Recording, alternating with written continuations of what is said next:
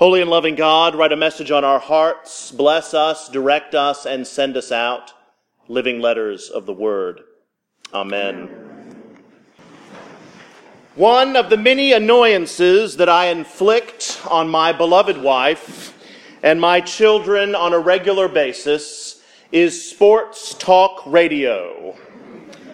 In the car, at my desk, while I am getting ready in the morning, doing chores around the house, my preferred background noise is someone yapping about basketball or football. And my wife is very kind and tolerant of this tendency, although my children are becoming much more vocal in their distress. "Dad, please turn that off. That is so annoying," was said to me yesterday. I do not give in. In fact, on October 24th, 2014, the day before Mississippi State would play Kentucky in Lexington, I was listening to the podcast of one of my favorite programs, Kentucky Sports Radio, and a certain Mississippi State fan called in for a little trash talking. And little did I know that that voice belonged to the now Reverend William Hewlett Compton.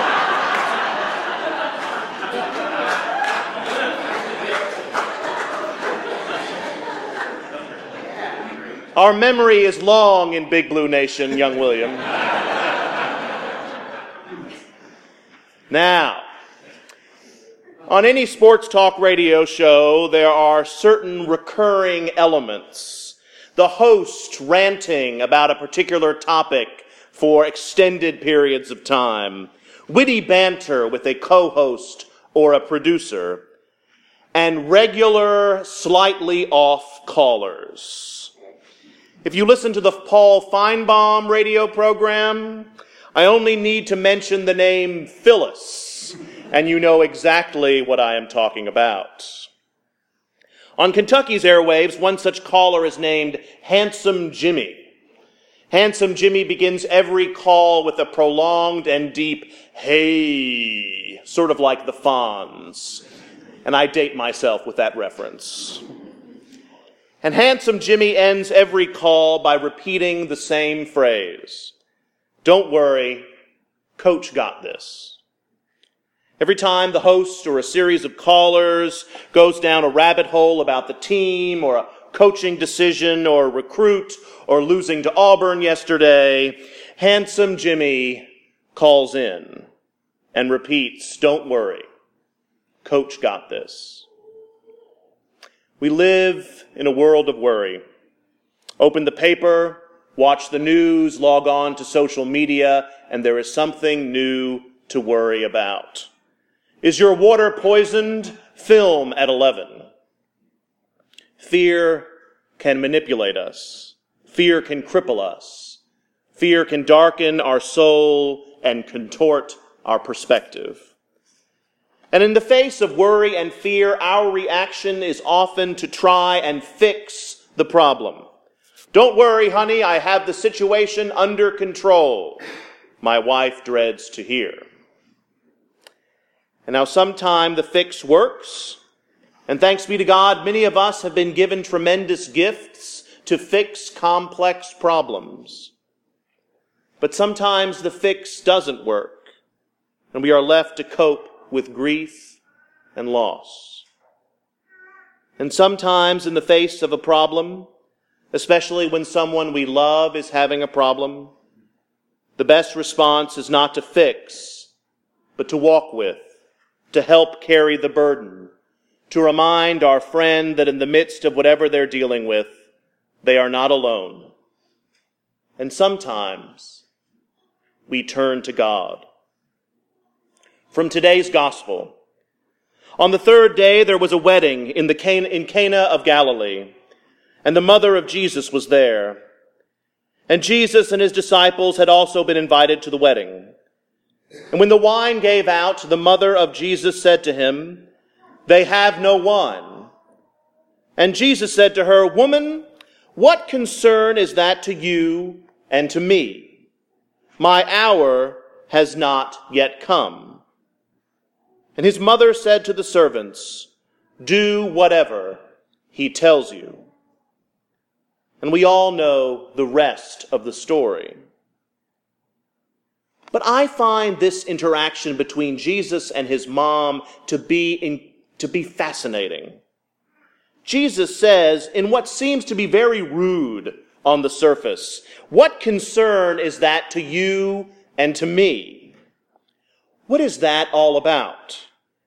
If I had ever spoken to my mother in that way, I don't want to think about that.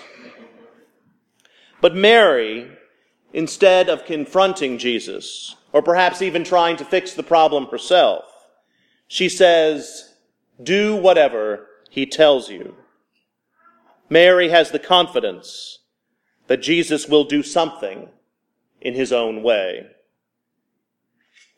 As followers of Christ, we are called to call on God. In the face of life in this broken and beautiful world, we are called to pray, to remember God's presence, to bear witness to how God is moving in our world, to be confident that God's got this. Listen to the words of the prophet Isaiah we read this morning. "For Zion's sake I will not keep silent, and for Jerusalem's sake I will not rest, until her vindication shines out like the dawn, and her salvation like a burning torch." These are great words. These are joyous words. These are victorious words.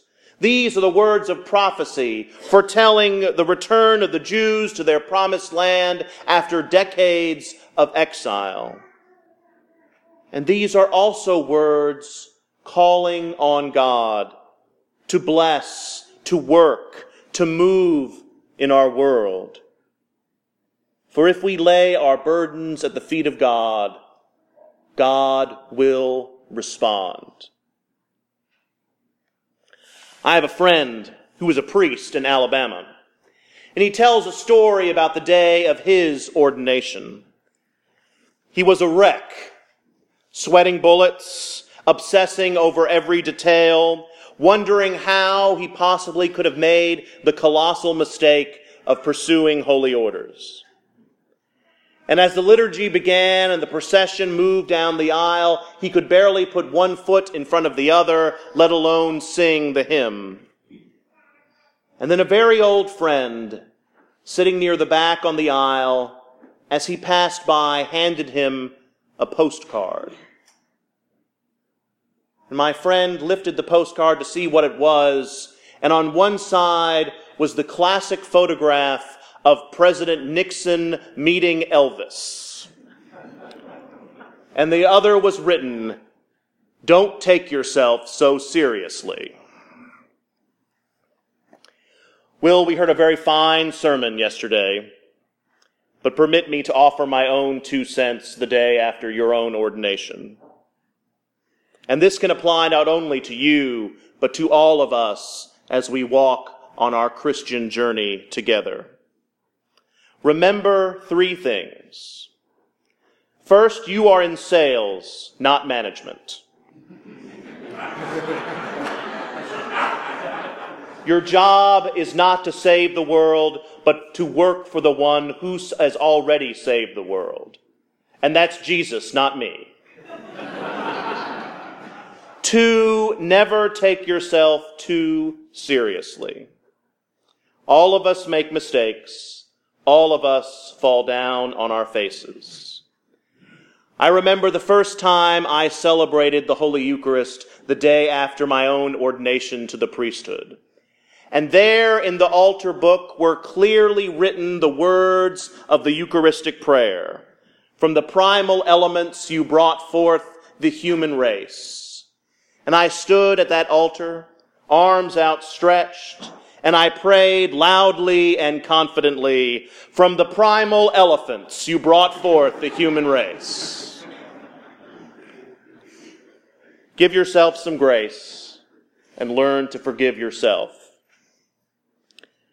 And third, God's got this. All we have to do is call on God, walk with our beloved brothers and sisters, and have confidence in God's response. Rowan Williams, the former Archbishop of Canterbury, in his book, Where God Happens, uses an image of heaven and earth being united by a pillar of fire. And it is our job as Christians to stand in that fire and call on the living God. For when all of us call and pray and remember the name of our living God, our incarnate God, our loving and powerful God who has been with us from the beginning, then God's response will change our world. Amen.